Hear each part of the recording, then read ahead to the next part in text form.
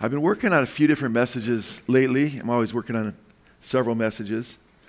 Eli came to my office about a week and a half ago, and I think it was about 5 days ago. And he saw me working, and he was like, "How long have you been working on that message, Pop?" And I go, "It depends what part." I go, "That part right there." And I scroll down. I go, "I worked on that part years ago. It's just finding its way into this message right here." And that's how that happens sometimes. And other parts are fresh, and sometimes everything's new from a new study. And sometimes there's things I've just been working on for years. In fact, I've been working on something most of the day that I'm not preaching today, even though I worked a lot on this today and worked on this yesterday as well. And the name of this message was Jesus' death on the cross, Plan B. Was Jesus' death on the cross, Plan B? I'm already seeing some of you Bible scholars out there shaking your head, smiling, no way. But some think so, you know. And to me, there's, two extremes. There's just, exhaustive, divine determinism, EDD we call it. Exhaustive divine determinism where everything's just determined. You don't really have a genuine choice in what you do. And we're kind of all like robots or mindless automatons, yet we're still blamed for some reason. And the other extreme is that, God kind of makes it up as he goes. I mean, the far extreme would be deism, right? But that wouldn't even be considered Christianity. But there's extremes which I still believe are sub-orthodox for sure, and border on heretical is, and I'll let God sort that out, but where God is kind of just figuring out things as they go on and, discovering a bunch of new things. And I don't see that in Scripture personally. And then some even go to the point where it's like, well, what happened on the cross, that was basically Plan B, okay? They still believe Jesus died for us and he paid for our sins and so forth, many that teach that, but it's a weak view of God. And I was reading a book, and this is what kind of made me think, you know what, I'm going to deal with this. A book, Leslie D. Weatherhead, over 1 million copies sold, right? And I don't recommend the book because even though he says some really good things, it's called The Will of God. And even though he makes some great points in the book, over 1 million sold, a lot of people have been blessed by his dealing with the will of God to a degree. I don't agree with his view of the will of God. I believe it's too weak. But when I was going through this book, listen to this. This is, okay, he's dealing with 3 different aspects of God's will, or different wills within God. The intentional will of God, number 1. Number 2, the circumstantial will of God. That means where God has to adjust to a circumstance. And number 3, the ultimate will of God. The ultimate will of God. And this was written, not long after World War II and so forth, and he was trying to explain suffering and what have you, and it became a classic in many people's eyes. And as I was perusing it, I was like, shocked. Was it God's intention, he says, from the beginning, that Jesus should go to the cross? What do you think the biblical answer is? Yes. We got a bunch of yeses. Praise the Lord. Was it God's intention from the beginning that Jesus should go to the cross? He goes, I think the answer to that question must be no. I don't think Jesus thought that at the beginning of his ministry. He came with the intention that men should follow him, not kill him. He says a little bit later after that, but when circumstances wrought by men's evil set up a dilemma that Christ was compelled either to die or to run away, then he chose circumstances that the cross was the will of God, but only in those circumstances which were themselves the fruit of evil. Now, he's trying to stay away from a very deterministic view of God, but to me, he isn't seeing the providence of God, and that God uses, as we believe, even the evil choices of men to praise him, amen, and to bring forth his ultimate plan of redemption, and to show forth his incredible grace. A little bit later, he says, he goes, it was not the intentional will of God, surely, that Jesus should be crucified, but that he should be followed. Okay? A little bit later, he says in the next page, those who say that the crucifixion was the will of God should remember that it was the will of evil men. So And of course, the will of evil men factored into Christ's crucifixion for sure, amen? Because God was showing forth the evil of the human heart and entering into our suffering. And what men meant for evil, as in the case was the case with Joseph, God meant for good, amen? And praise God for that reality. So I want to look at this, and we need to understand that from the very beginning, I don't believe anything catches God off guard. I believe a particle of dust and where it lands, each and every one he knows. I mean, I believe that's, and again, when people say, how could he know such things? I believe he even knows the free will choices of those he makes. I can prove that from Scripture. And I won't go into all that, but we've seen counterfactual knowledge. That's knowledge of hypothetical situations that would turn out differently if people made different decisions. With Kayla, remember I used that example. I think that's just a beautiful example. And in case you're hearing this for the first time, I might as well just say this much, at least, is that David was hiding from King Saul at Keilah. King Saul was bloodthirsty, wanted to kill him because he didn't want David to become the next king. And the people of Keilah just took hold of David and his men, and they fed them, they nourished them, they were there for them as a refuge.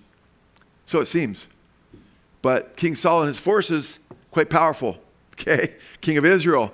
David doesn't have the troops that he has. And of course, God could deliver him if God so chose to do this in this way. But David cries out to the Lord and asked if King Saul was going to show up. And then he asked, will the people of Keilah deliver me over to King Saul and his men? And the Lord answered affirmatively on both. Yes, King Saul's coming. And yes, they will deliver you over to him. And do you remember what happened? King David did what? He split. And guess what? What happened to King Saul? He never what? He never even showed up. He decided not to show up. Well, David's gone. So God knows how circumstances will be different in every event. I mean, he answers our prayers. Go through the Scripture. God uses prayers. Amen? And things change when people pray. God is a powerful God. Okay, however, he knows not only what we will do, he doesn't know what we do because he predetermines and makes us do evil things, but he knows what people will do. And he's sovereign. He can enter into any kind of situation he wants, right? He can refrain a king from doing evil if he wants, amen? And he can set a king up who he knows will do evil to show forth his glory. We have a very, very high view of God's sovereignty. However, he's never responsible for the evil that people do because God is without sin, amen? However, knowing that, you don't want to, and by the way, the view of God's sovereignty and providence that I'm espousing trumps the views of those who believe everything's absolutely determined and, our Calvinistic brothers who believe that God can't know certain things, and Calvin himself said that, and others. If he doesn't determine them, we disagree with that. That's a weaker view of God. And certainly it trumps this view of God as well, that it was a shock to God. Not a shock, I should say, but this view that, we got to adjust now on the fly, to the circumstances, because this was purely the will of evil men. And, God, he had a will to allow those wicked men. He could have stopped them, amen? But even before the foundation of the world, God's plan was to allow his son to die at the hands of evil men for a greater purpose, amen? And by the way, when we're talking about the problem of suffering, I mentioned to you recently that God has suffered more than anybody, amen? God became a man and entered into our suffering. That's why he can sympathize with our trials and our temptations. He didn't just take a few years of suffering or even 1,000 years of suffering. He suffered as the infinite God, the wrath of God for every single sin that everybody committed. And because he's an infinite God, he suffered in an infinite way to whereby his death was sufficient payment for every sinner. Amen? Hallelujah. Now, Leslie D. Weatherhead, I'm sure he was a sincere guy. I don't doubt that, and he meant good, but that's sub-Christian teaching, sub-biblical, that idea. I think it's imperative that we understand who God is, both in his power and in his character. And when you understand that God is love, 1 John 4:8, 1 John 4:16. Amen? And when you understand that God is indeed all-powerful and all-knowing, infinitely knowledgeable, infinitely wise, man, he is an easy God to trust. Amen? Amen? When you recognize who he is. Or at least he ought to be for you. It's only our sinfulness and our desire to be our own gods that keeps us from trusting him. But this love and this power of God, I tried to explain recently that Allah is not omnibenevolent. Amen. Allah doesn't even have a son, can't have a son, okay, according to Islam. And he certainly isn't love, because before he created anything, he was just one singular what? Person, right? We talked about that. But God is love and he's Trinitarian. But I want to support that now and give you a little more insight onto that, which is kind of interesting. I was talking to someone recently in one of our home church or our churches in one of these other states, and they were like, I can't believe it. My husband and I were looking at each other like, I can't believe he's talking about this, because somebody else they were talking to was asking all the questions that I was answering, and they were sure that person was going to think that they had talked to me before I gave my message. And I love when that happens. Happens almost every Sunday, it seems like. It's really bad when it's a husband and wife situation, No, it doesn't happen every Sunday, but it happens quite often. I hear about it a lot. So I wonder how many, maybe it does happen every Sunday. But, and they said it was just great because it was perfect for the person. The person wasn't doubting God's goodness and stuff. They were just wondering how it all worked together. And, but I want to point out, and one of the things I point out is God is triune, Father, Son, and Holy Spirit. Amen? Amen. 3 persons, one God, co-equal before creation. There's the Father, Son, and the Holy Spirit. And in the beginning there was the Word was with God, and the Word was God. Amen? Amen.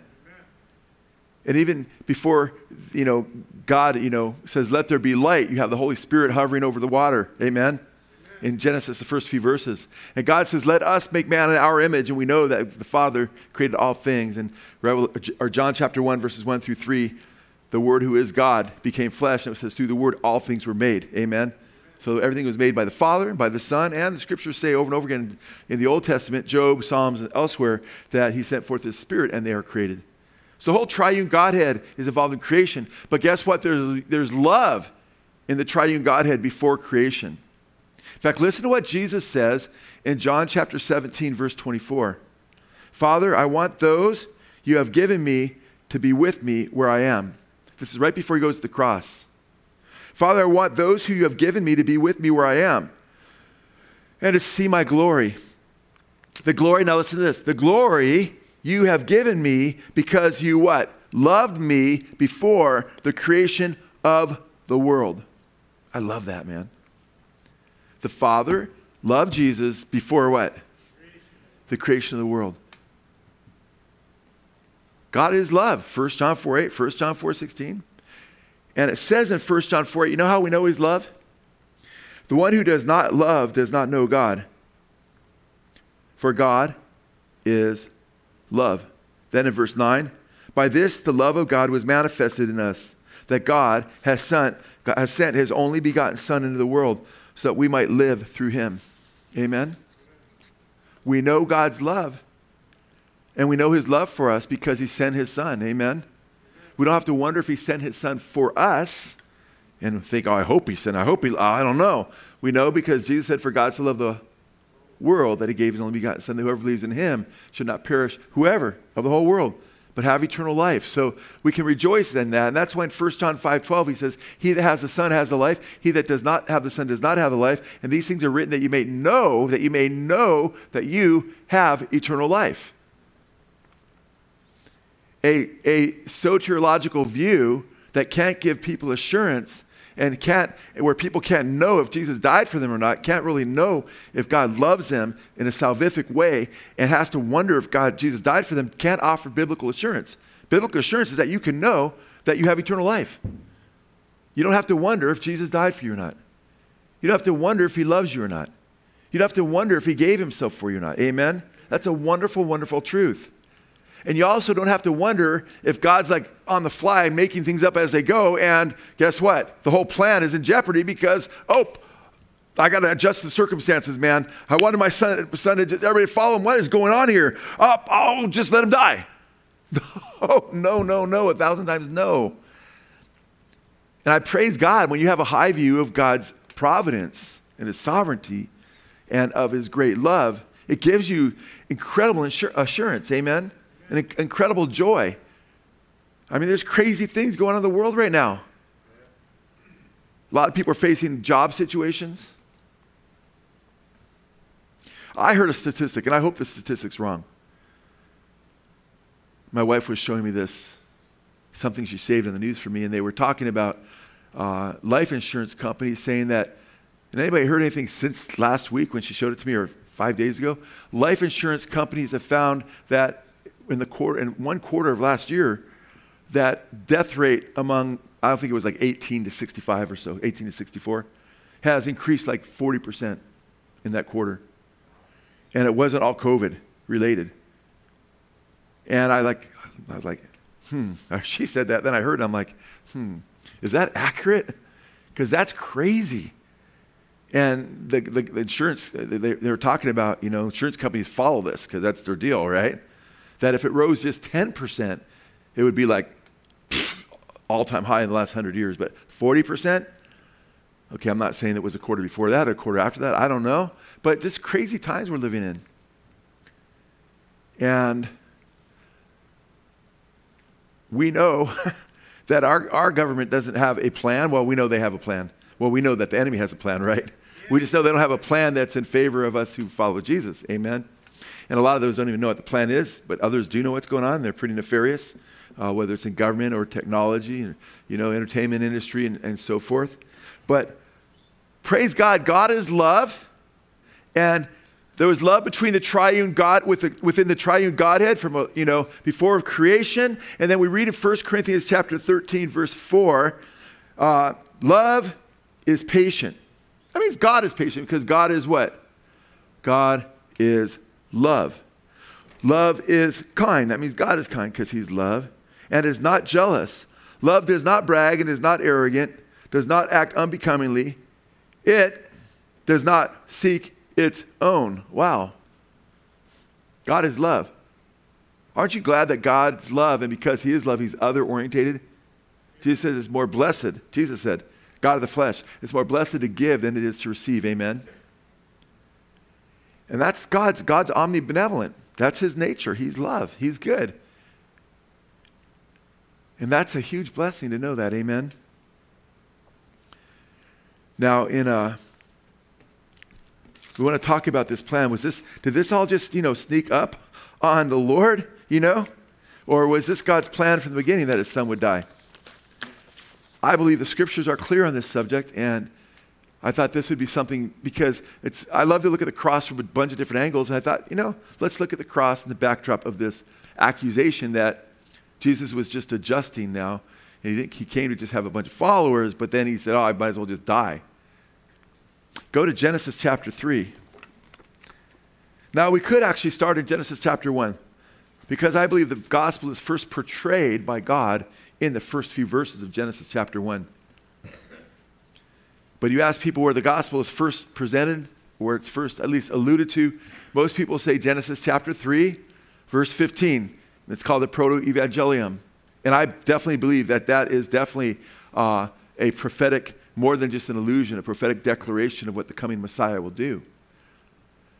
But I believe you could go back even to Genesis chapter 1, and when God created the universe, man, God created this world, created the earth, he was already showing forth his plan of redemption. I mean, that's how deep it goes. I don't know, man, on our podcast we did, maybe it was last year or the year before probably, we went through a ton of verses when we were going through typology of Christ's death, burial, and resurrection. In chapter 1, I think we were there for 5 or 6 weeks or so.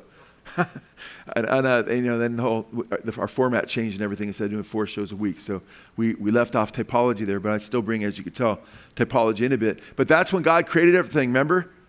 And what was it? Remember those Hebrew words? It was what? Tohu, wabohu, right? Formless and void, and darkness was over the face of the deep, right? And we talk about how that is a picture of, and then the Holy Spirit's hovering over this situation, and then the God says, let there be light, amen? He speaks, amen? And let there be light, and there's a transformation. And there's light, right? And then there's earth that comes out of the water. On the third day, life appears, right? A picture of death and then resurrection. Darkness over the face of the deep. And I believe that is not an accident, because the Apostle Paul in 2 Corinthians chapter 4 makes it really clear. He talks about our salvation experience and how light shined out of darkness when we were saved. And how the Holy Spirit came to live in us, amen, when we received the gospel. And right before that, he talks about how if our gospel is hid, chapter 4, verse 4 of 2 Corinthians, it's because the God of this world, Satan, blinds the minds of them that believe not, lest the glorious gospel of Jesus Christ should shine unto them, amen. But God said, let there be light. Bam, and our eyes were opened, amen. And then when we turn to Jesus, it says in chapter 3 that by the Holy Spirit we're transformed from glory to glory. And it talks about if those who turn to Jesus, the veil is lifted. And that's the order, by the way, the turning to Jesus and the veil, God bringing salvation there. And he ties it into what happened in the first few verses of Genesis. It's so powerful. But what does that say? That says God just didn't know about it, but God made the cosmos, the world that we live in, which was shrouded in darkness. He made it to be a picture of our redemption from the very beginning that would happen through the Lord Jesus Christ. Amen? And even baptism in the water, out of the water, like the early creation and new life on the third day, just like it was on the third day that life appeared in Genesis. And each day is a picture of that creation story. Amen? And that seventh day, that day of rest, is a picture of our eternal rest in Christ, by the way. Hebrews chapter 4. And we just go into all that. I'd love to, but no. Okay? But it's just mind-blowing. But then you go to Genesis chapter 3:15, and this is where people say, oh, here's the gospel. Yeah, it is. Adam, Eve rebel against God. They fall into just wickedness and sin and rebel against the Lord. And they die. They die spiritually. They're separated from God. They die physically because physical death sets in, although it'll be years before they actually turn back to dust. But they're physically, the Holy Spirit left them. They died spiritually, and physical death set in. But look at the promise God gives them. Verse 15, but I will put enmity between you and the woman. He's pronouncing judgment on the serpent. Satan used the serpent, and it's a dual judgment here, talking about the spirit entity behind the serpent that he used as well. And I will put enmity between you and the woman, and between your seed and what? Her seed. He will bruise you on the head. What's the seed of the woman going to do? Bruise Satan where? On the what? On the head. Okay? And you shall bruise him on his what? On the what? On the heel. Now, I believe there's a double entendre there, because I do believe, it's metaphorical in the sense that it's speaking. Some would say, well, yeah, and almost everybody interprets it this way. He literally was, when Jesus was bruised in the head or on the heel, that was his death. But it was the heel, because you couldn't keep him down, amen, because he's going to rise from the dead, amen. And I agree with that. It's metaphorical language of a real event that was future. And when he crushes Satan's head, that's through his death on the cross, where Satan no longer has power over us, and eventually he's thrown by the authority of Jesus Christ into the lake of fire. However, I point out to you, and I won't spend long on this because we talked about it some time ago, but he was literally also bruised on the heel. Because I've pointed out to you that in forensic science, they're able to discover if a body was moved after it was laid down, right after it died, because the blood coagulates where? At the lowest extremity of the body, wherever it's laying, it creates bruising. So if someone murders somebody and shoots them through the window, and they fall down, and they say, man, I better move that body, and they bring it to the woods and make it look like someone hung themselves. All of a sudden they find bruising, and they found someone's choked up, and they find bruising where blood is coagulated. They say, nope, that person didn't die by hanging. That person died before that. They didn't die by hanging and they get shot while they're hanging there. They got shot and they got bruising. Well, guess where the lowest extremity against a surface took place when Jesus went on the cross? Where would that be? On his heel, quite literally. By the way, why are you taking time to point this out? I think it's cool, number one. But because you go way back to Genesis chapter 3, verse 15, and it is deep. Amen? God's saying what he's going to do to deliver us from the power of the evil one. He's going to pay for our sins so the enemy doesn't have any hold over us. Because when Adam partook of the forbidden fruit, because of that, he basically sold the race into sin and slavery to the powers of darkness. And sin brings judgment because God's a righteous God. Amen? So there's a huge problem that takes place there. Yet we know scripturally, based on the Word of God, that this was God's plan from the beginning. In fact, we read in the New Testament about how he was crucified, but it wasn't plan B. His hands and his feet were pierced. Amen? They divided his garments among them. Was that a shock? Or was that already written about? Who wrote about that? Anybody know? Come on. David, amen? In Psalm chapter 22. Amen? Talks about his hands and his feet being pierced and his, gambling for his garments and so forth. 900 years before it took place. His hands and his feet being pierced, his garments being divided, which would take place by the Roman soldiers. And by the way, when that was written, the Jews, when they put you to death and executed you, they knew nothing of the cross. They would stone you to death. That's just a blow mind. But God was letting us know now the Persians would invent the cross and the Romans would take it over and perfect it, and they were executing people for a few years before Jesus came. And that's just remarkable. Now, we're told throughout the scriptures that the Messiah would suffer. And in Zechariah chapter 12, the first 4 or 5 verses, it talks about how those who mess with Israel in the end times, right before the Messiah comes back his second time, it talks about those who mess with Israel will be messing with like a burdensome stone that's very dangerous to mess with. And it's called, Israel is called a pot of trembling. And right now in the Middle East, there's all these Muslim nations surrounding Israel, and they want her destroyed, but they realize they got to be really careful because there's something that's called the Samson Project that they're afraid of, many of them. And that is that Israel just destroy all their neighbors around them, all the Muslim neighbors, because they say, hey, you try to pretend it's this person, that person. That way nobody says, let's just try to nuke her if they get a hold of nukes. And that's alleged. You can read about the Samson Project. It's alleged, but there's some believe that the Israelis talk about it just to scare people off, that they wouldn't really do that. I know this, though. It says in Zechariah 12 that Israel is a pot of trembling. And if you mess with it like a burdensome stone, you'll be severely injured. But guess what? The nations surround Israel, try to wipe her out in the end. And guess what?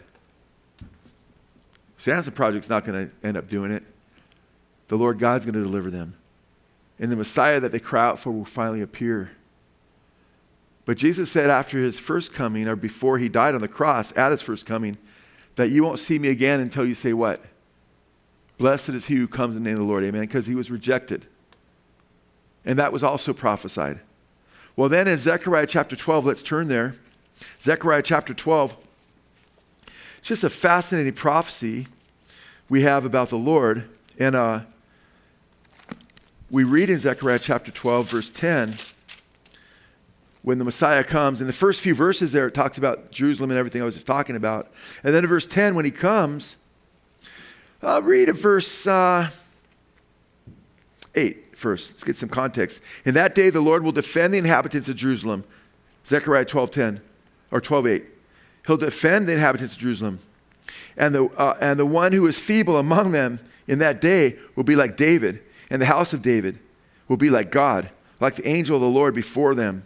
Wow. And in that day I will set about to destroy all the nations that come against Jerusalem. Verse 10.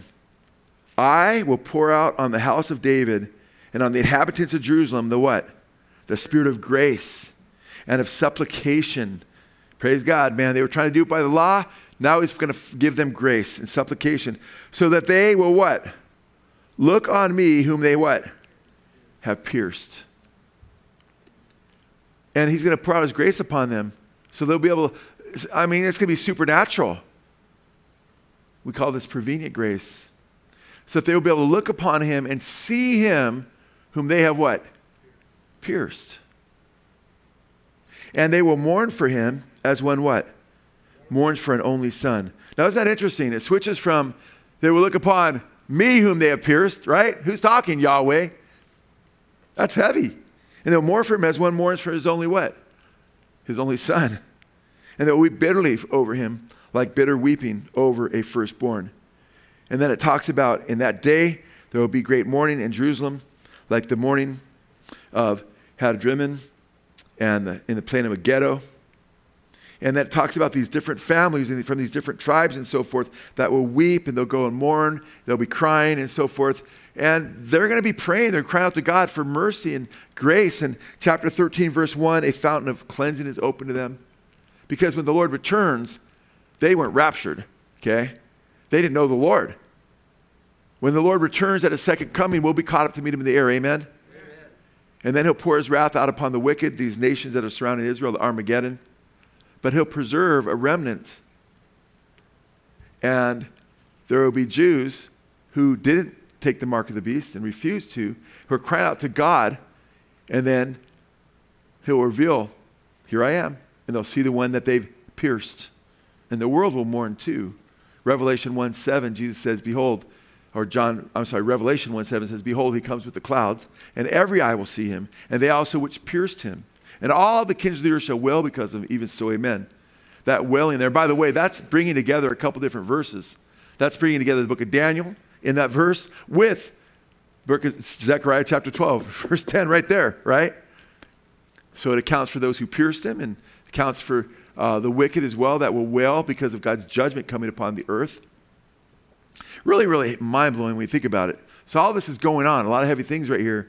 But they're weeping and they're mourning and they're freaking out. I can't believe this is the one we rejected. Because right now, I told you before, you don't even make a plus sign in Israel when you do math because it looks you're so against the cross. When you go to synagogue, you go through Isaiah, you skip Isaiah 53. I wonder why. Well, we know why. The name of Jesus instead of Yeshua is Yesu for many of them, and it's a acronym, which means may his name be blotted out forever. That's what they call Jesus.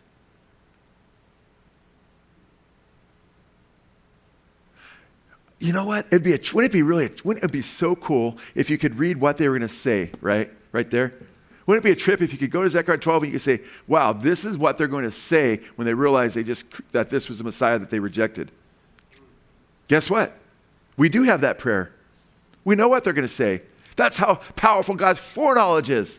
What do you mean? I don't see in Zechariah 12. You read it in chapter 13 and no, but it's in Isaiah 53. Go to Isaiah 53.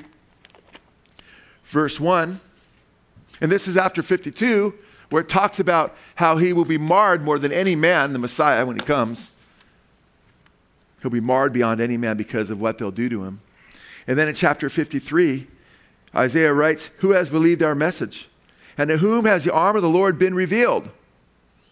For he grew up before him like a tender shoot. This is 700 years before Christ came and was crucified, guys. Okay? And like a root out of parched ground, he has no stately form or majesty that we should look upon him, nor appearance that we should be attracted to him. Verse 3, check it out. It says what's going to happen to him before it even takes place 700 years earlier. He was despised and forsaken of men. Did that happen? Yeah. A man of sorrows and acquainted with grief. Check all these things. They all happen. And like one from whom men hide their face. He was despised, and we what? Did not esteem him. In Zechariah 12:10, when they're weeping, they'll be like, wow, he was despised. We didn't esteem him. We didn't understand who he was. Verse 4, surely our griefs he himself bore. Now they realize why he was pierced, amen? For them. Surely our griefs he himself bore, and our sorrows he carried. Yet we ourselves esteemed him stricken, smitten of God. We thought God was just getting rid of him at the cross. And afflicted, verse 5. But he was pierced. Remember, they're seeing the one that they pierced. But he was pierced through for what? Our transgressions. He was crushed for our iniquities, our sins. The chastening for our well-being, so we could get better, fell upon him. And by his scourging, we are what? Healed. All of us like sheep have gone astray. Each of us has turned to his own way. But the Lord has caused the iniquity of us all to what? Fall on him. Wow. I mean, this is their prayer.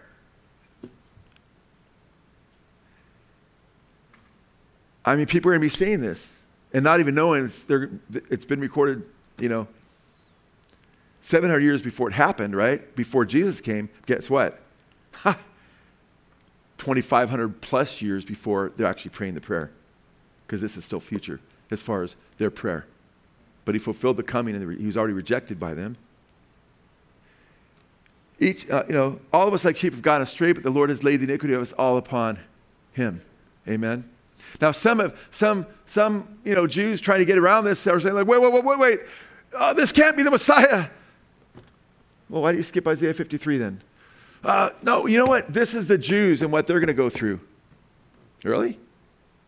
Wait. When he says all of us like sheep have gone astray, that's the Jews, right?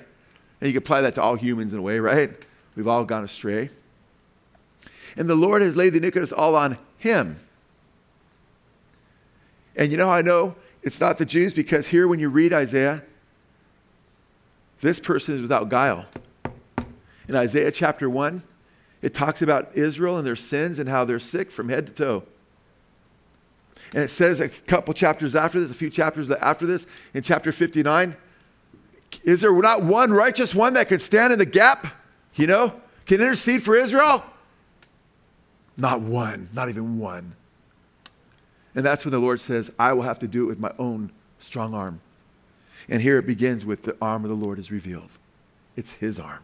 It's his doing. Amen. Verse 6, all of us like sheep. Isaiah's even including himself, right? And look at the woes after woes after woes in chapter 5 of Isaiah. Well, maybe Isaiah could do it. No, because we get to chapter 6 and he sees the seraphim in the heavenly tabernacle praying, holy, holy, holy, or praising God, holy. What does he say about himself? Woe is me. Nope, can't be Isaiah. That's why he concludes himself.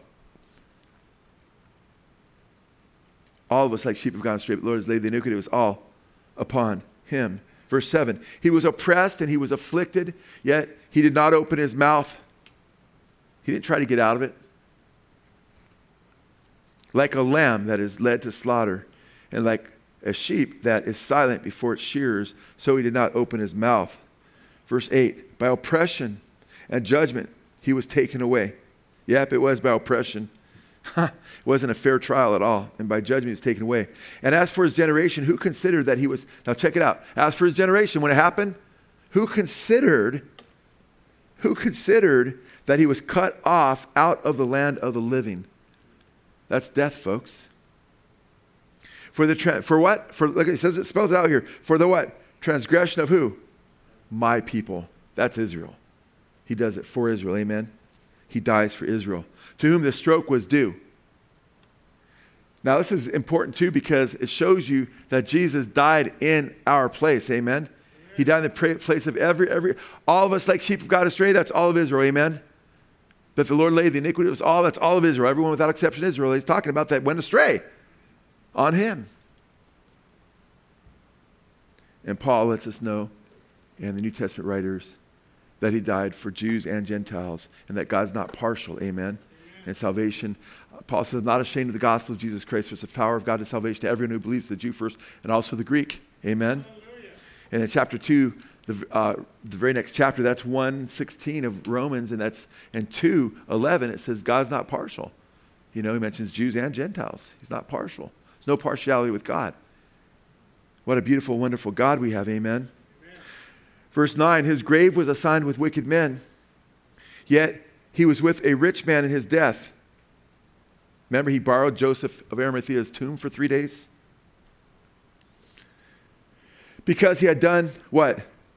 No violence. Nor was there what? Any deceit in his mouth. Wow, absolutely perfect.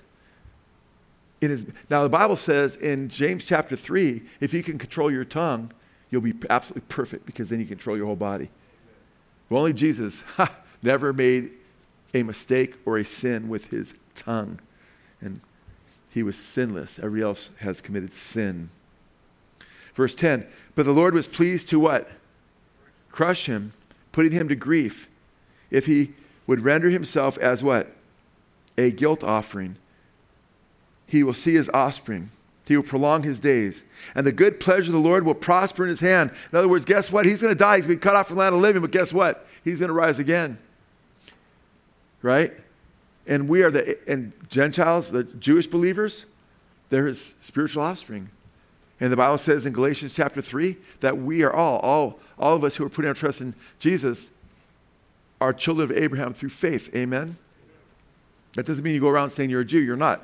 Okay? You're a saved Gentile. Amen? But you have been grafted into the olive tree, the covenant tree. Amen? It's a beautiful truth.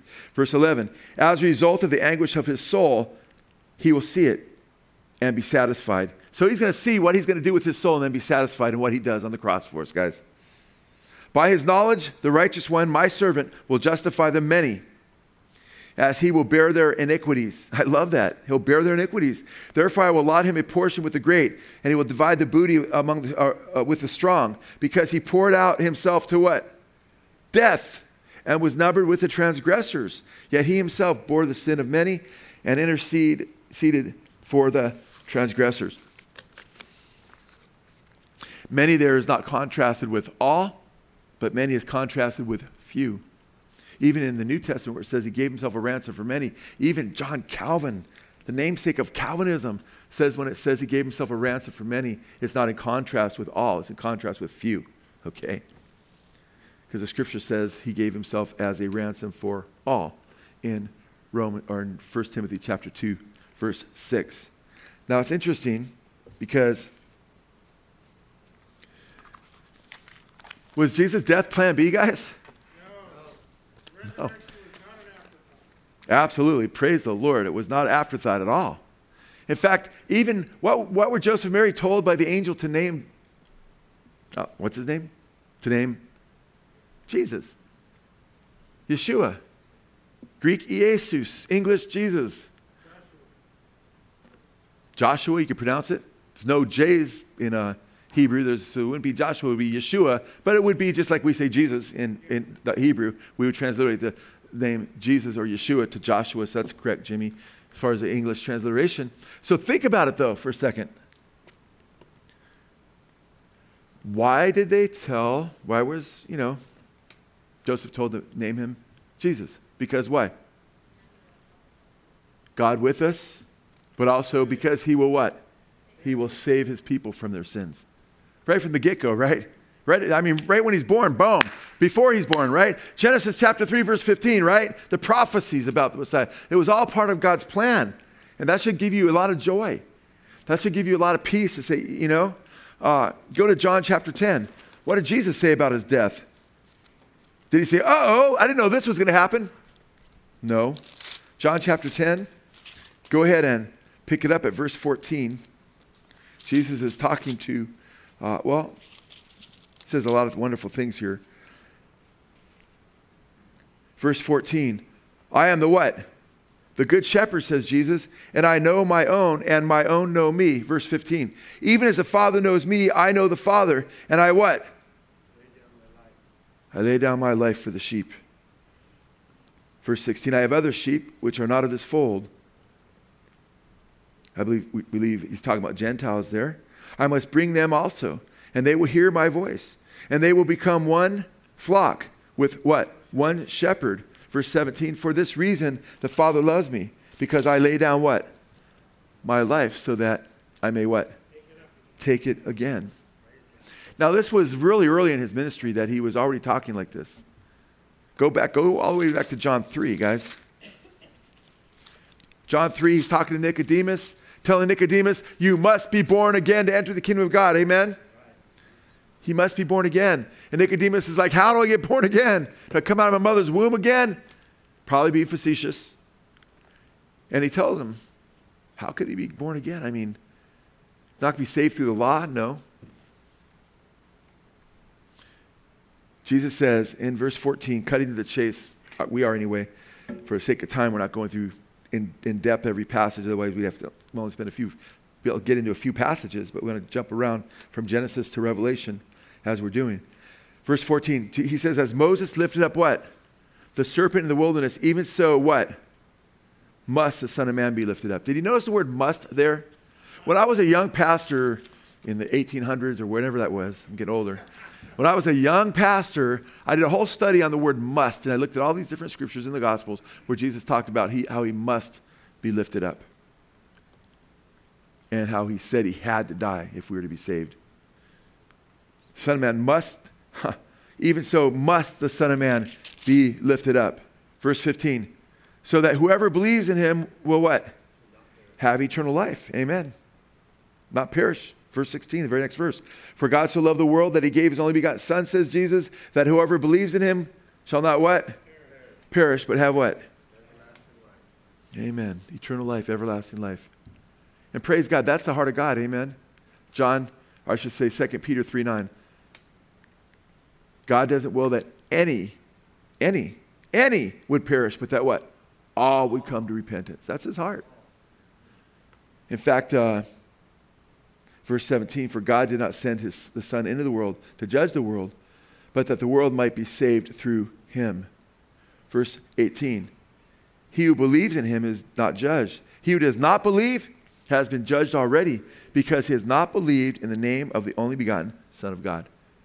In other words, people aren't just judged because they break God's moral law, but people are going to be judged because they reject the salvation that God provides for them.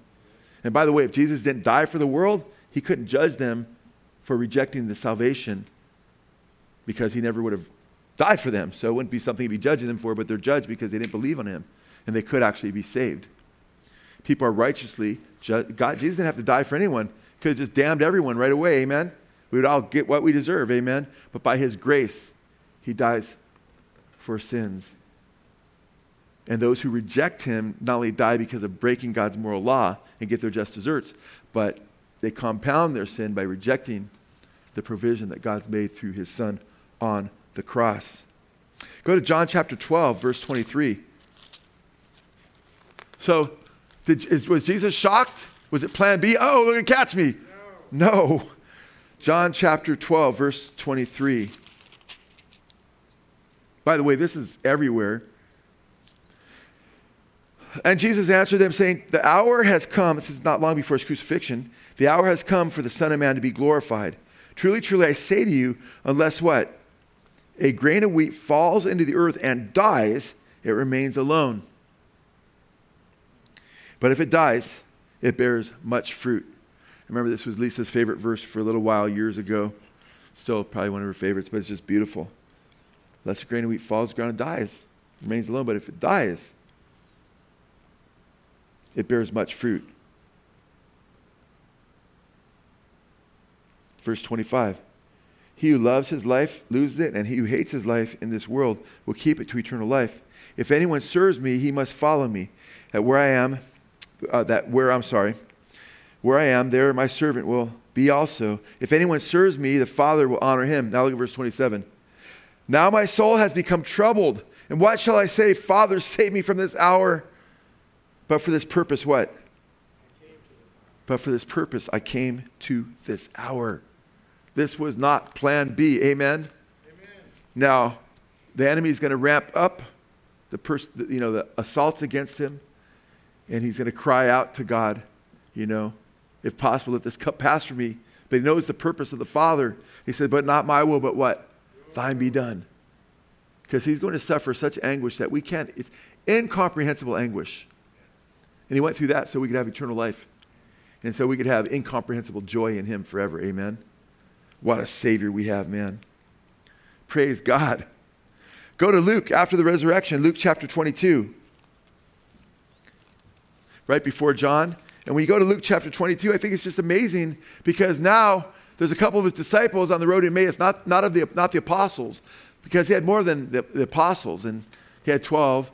One went astray. Judas betrayed him and then hung himself. But these are two other disciples, not even among the other 11.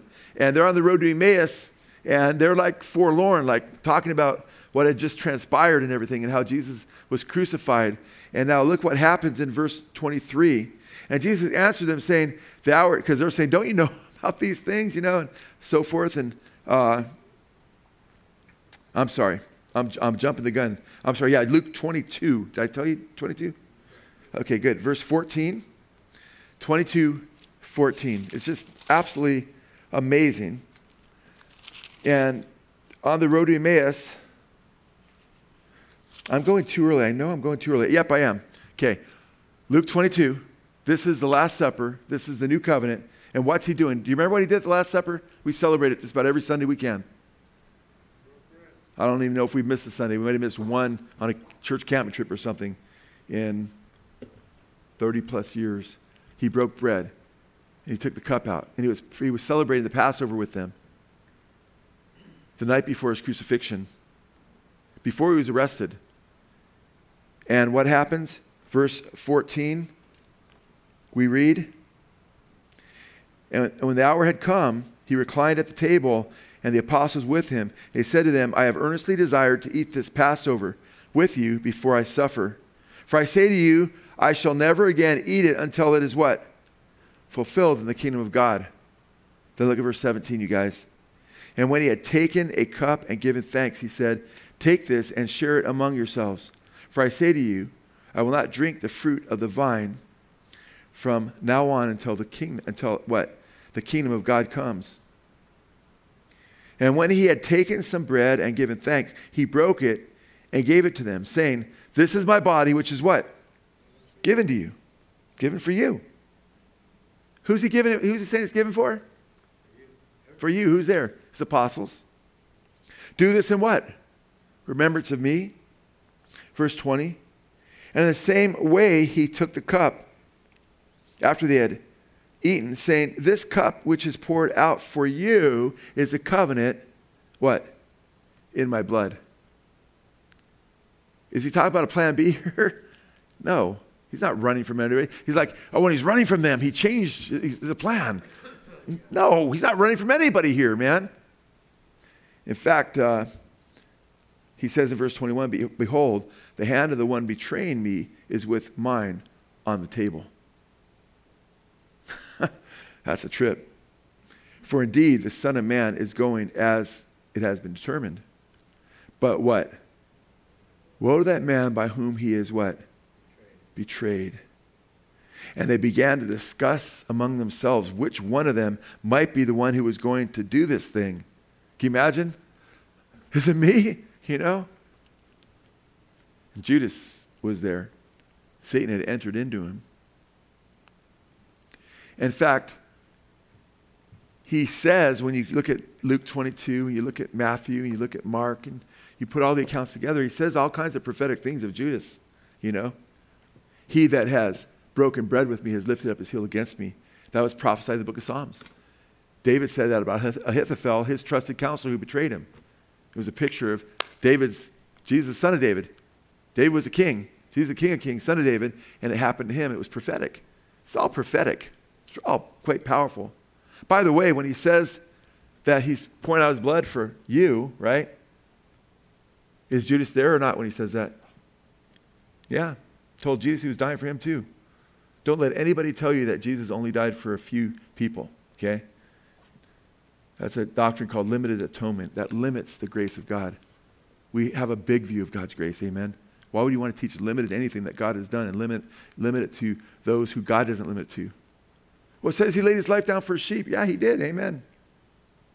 Paul says he gave himself for me. Was it just Paul? Paul could go around saying, hey, based on this verse, he just died for me. No, because it says he tasted death for everyone. Amen. What a great big God we have. Even Judas, even false prophets, 2 Peter chapter 2, verse 1. So it speaks of false prophets who deny him.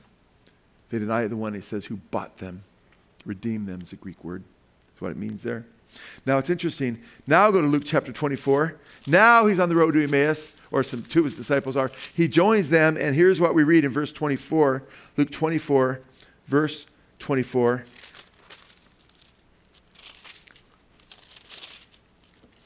Some of those who were with us went to the tomb and found it just exactly as the women also had said. They're relating this to Jesus. But him they did not see. And then in verse 25, and he said to them, O foolish men, and slow of heart to believe in all that the prophets have spoken. Ha. Does he say, guys, the Old Testament got it wrong and there's a plan B, we're setting it? No, this is all prophesied, it says in the Old Testament. Verse 26, was it not necessary for the Christ to suffer these things and to enter into his glory? Amen. Verse 27, then beginning with Moses and with all the prophets, he explained to them the things concerning what? Himself where? In all the scriptures. He went through the whole Old Testament, man, and showed them, just discuss these things and how this all prophesied my suffering and my resurrection. I'm looking forward to Resurrection Sunday. I've got a couple different messages I've been working on, but I'm excited about both of them, so I'm going to keep praying about it, because of the resurrection in the Old Testament. Just glorious. Luke chapter, something I've never taught before. Luke chapter 24, verse 44. And this is when a time elapses. These two disciples from Emmaus, they join the 11 apostles. They're sharing with them what Jesus had informed them about. And now they're all together and Jesus appears among them again. But also with the other 11 apostles. Now he said to them, these are my words which I spoke to you while I was still with you. That all things which are written about me in the law of Moses and the prophets and the Psalms must be what? Fulfilled. Then he opened their minds to understand the scriptures. Wow, what a Bible study that must have been.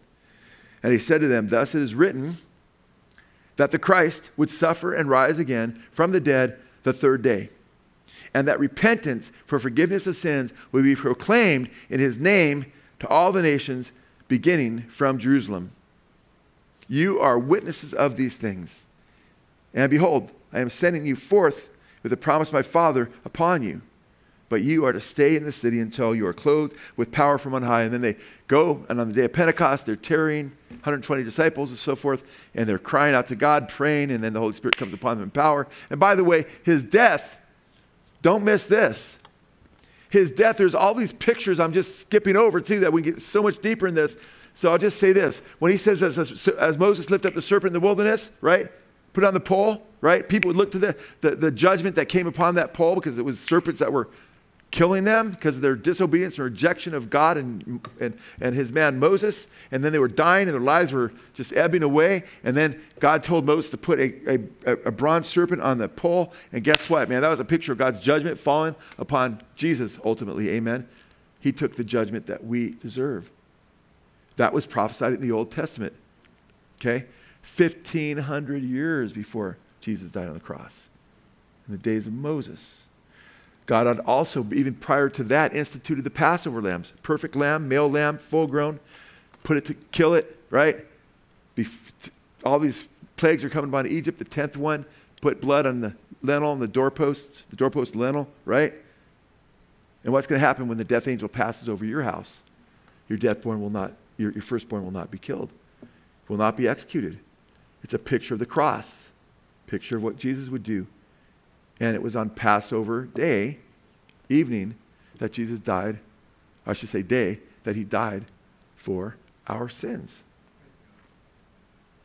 Now, I've read in history that Galileans celebrated Passover the day before the Jews in Jerusalem, which is interesting, where you can see them celebrating it the night before, right? They were Galileans. And then him being crucified on the Passover that was celebrated in Jerusalem. Quite interesting.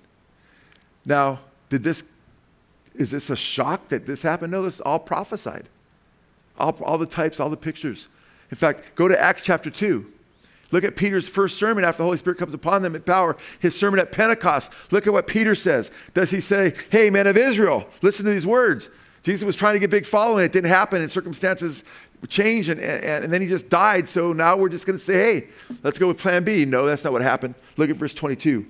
Men of Israel, listen to these words. Jesus the Nazarene, a man attested to you by God with miracles and wonders and signs which God performed through him in your midst, just as you yourselves know. Verse 23, this man delivered over by check this out, this man delivered over by the predetermined plan and foreknowledge of God, right?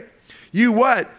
You nailed to a cross by the hands of godless men and put him to death. But God raised him up again, putting an end to the agony of death, since it was impossible for him to be held in its power. It was God's predetermined plan before he made the world that he sent his son to die for us. Amen. And that he even used the wicked men. The Bible says God caused the wrath of man to praise him. Amen. God's the ultimate chess player. Amen. He can have millions of people, hundreds of millions, billions of people with free will. And he just moves all the pieces around. Says, you're going to make the choices, but if you're going to reject me, I'm the potter, you're the clay. Pharaoh, you're going to be like that? Good. Okay, I'm going to stick you right here. Judas, I know what you're going to choose to be. Too bad. I'm going to make you that one apostle, which I know what you're going to do when the circumstances come about. I'm going to use you to bring about the salvation and death for all humanity, including for you, Judas. In fact, he offered Judas a sop. And when Judas later went to kiss him, he's like, friend, betray the Son of Man with a kiss. Judas was guilty. He's a son of perdition. Well, Peter will later say in 1 Peter 1, you could go there if you can, 1 Peter chapter 1, verse 18, knowing that you were not redeemed with perishable things like silver or gold from your futile way of life inherited from your forefathers. Wow. It wasn't by those things, no, verse 19, but with precious blood. We were redeemed, bought, that means bought, redeemed, with precious blood, as of a lamb, unblemished, spotless, the blood of Christ. Now look at verse 20. For he was what? Look at what verse 20 says, very important. For he was foreknown before the foundation of the world, but has appeared in these last times for the sake of you, who through him are believers in God, who raised him from the dead and gave him glory, so that your faith and hope are in God. In Titus chapter 1, verse 2, it says in the NIV that in the hope of eternal life, which God, who does not lie, promised before the beginning of time. The English Standard Version says, in hope of eternal life, which God, who never lies, promised before the ages began. The NLT translation says this truth gives them confidence that they have eternal life, which God, who does not lie, promised them before the world began. The NASB says, from long ages past. It's always God's plan. I love Ephesians 1, 3, and 4. We've got just a few more now. Blessed be the God and Father of our Lord Jesus Christ, who has blessed us with every spiritual blessing in the heavenly places in Christ. You want to be blessed? Come to Jesus. The blessings are in Christ. Look at verse 4. Just as he chose us in him. You know, you weren't chosen outside of Jesus. You weren't elected apart from Jesus. Election is Christocentric. He's the elect one. In the Old Testament, he's called the elect one. In the New Testament, he's called the elect one. He's the chosen one. He's the chosen son. And in Israel, you could be part of the elect by being part of the Israeli nation. Now, just because you were in Israel didn't mean you were part of the elect. Because you could be cut off too if you rebelled against God's law, right? But if you trusted the Lord and didn't trust in the law, you trusted his plan of salvation and the sacrifice that were being made, and you were looking forward to Messiah, you were part of Israel. Jacob, Abraham, Isaac, and Jacob. Being a child of Abraham didn't save you. Jacob and Esau, right? Jacob have I loved, Esau have I hated, amen?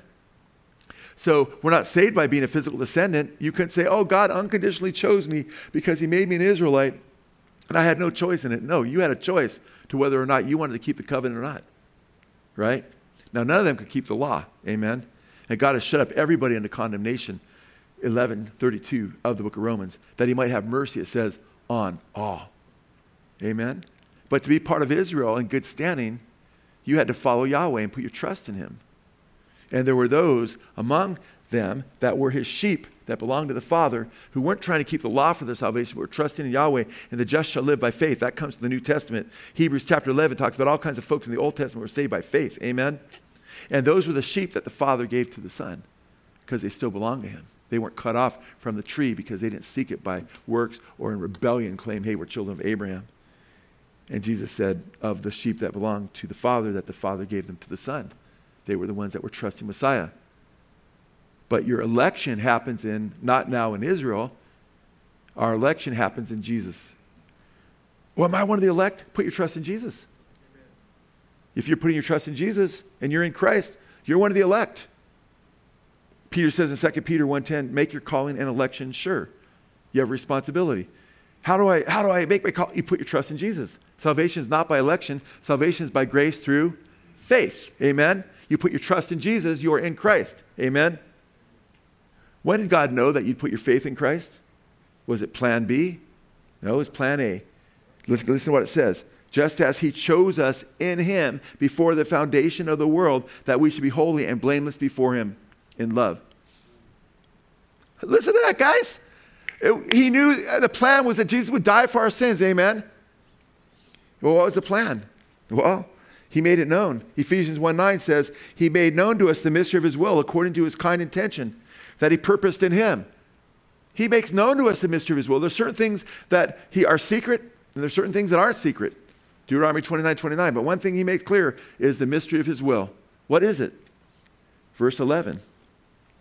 Also, we have obtained an inheritance, having been predestined. Listen to this, it's beautiful. Also, we have ordained an inheritance, having been predestined according to what? His purpose, who works all things after the counsel of his will. He works everything, all things, everything after the counsel of his will. The evil choices of people, like Judas, right? The choices of those who fear the Lord. He works it all together after the counsel of his will. Verse 12, to the end that we who were the first to hope in Christ would be to the praise of his glory. And if you have the NIV, it says according to his plan. Well, what's his plan? It's about those who hope in Christ.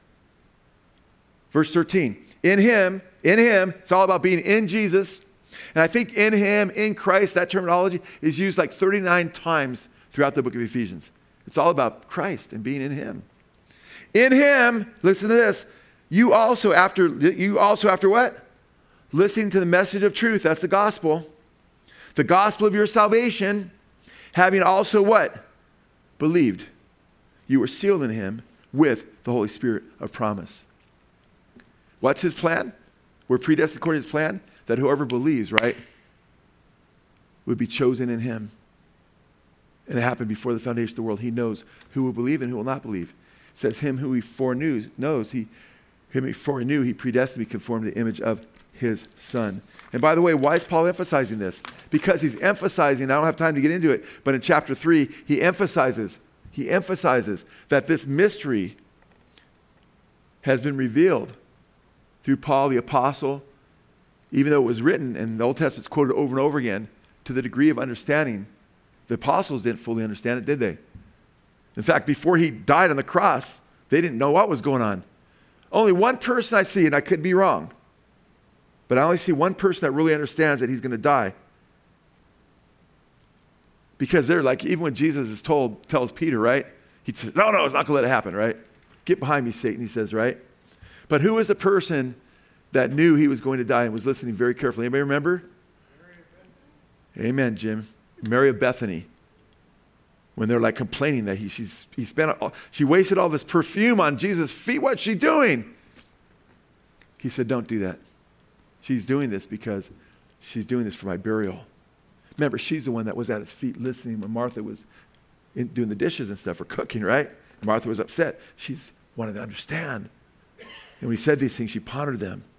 Not that she understood them fully, but this was all part of the plan. And in Ephesians, he wants them to understand that God's plan was to bring Jews and Gentiles together as believers. He talks about that a lot in chapter 3. That was his plan. That's why predestination isn't emphasized to say you didn't have a choice in your salvation. That's not what it's talking about at all there. It's letting us know that God had a plan before the world began to save people through the gospel. Amen? And that's not an afterthought. It's a divine, beautiful plan. And that whoever would believe. Now you could reject that plan. In Luke 7:30, it says of the Jewish leaders that they set aside. They refused to be baptized by John. And they set aside. It says they set aside God's purpose for them.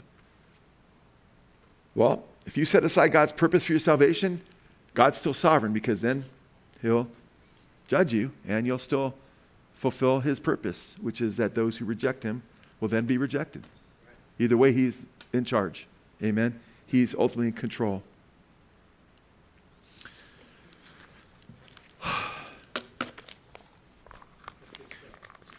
That's good stuff, amen?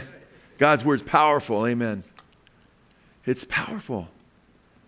I mean, I didn't get through my study, but I got through enough, amen? We're going to go all the way to Revelation. That'll be for another time.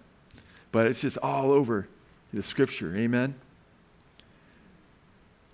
Was Jesus' death on the cross an afterthought? No. Now, there's people with plan A to get right with God, but plan A is never a good plan, and that's by being perfect before the Lord, amen? It's not really a plan at all. It can't happen, amen? God's plan A for you is that Jesus paid for your sins, amen? He provided salvation for you. He rose from the dead. And the plan is that whoever believes him shall not perish but have everlasting life, amen? Here's the decree. He that believes shall be what? Saved. He that does not believe will be what? Damned. You have a choice. Either way, you're going to fulfill one of those two decrees. Amen? But you have the choice. Can't blame it on God. So I encourage you to make sure you put your trust in Jesus. And I've gone through this study with you because, well, we're Christians, and we're going to rejoice in our salvation forevermore, amen? And we should never grow tired of seeing what Jesus did for us, amen? And studying the scriptures. We should rejoice in this reality because we're going to be rejoicing over this forever and ever, amen? And I'll just close by saying this. In Revelation chapter 5, John, the apostle who wrote the book of Revelation, is bawling like a baby. He's crying because there's a 7-sealed scroll which no one can open on earth or in heaven or under the earth. And he knows it has to be opened to execute God's judgments and to bring forth the ultimate redemption, which has already been paid for on the cross by Christ, but to bring forth God's plan, right? To all of creation's groaning, and it seems like it's a standstill. And he's told by the heavenly being, John, he's told, stop crying.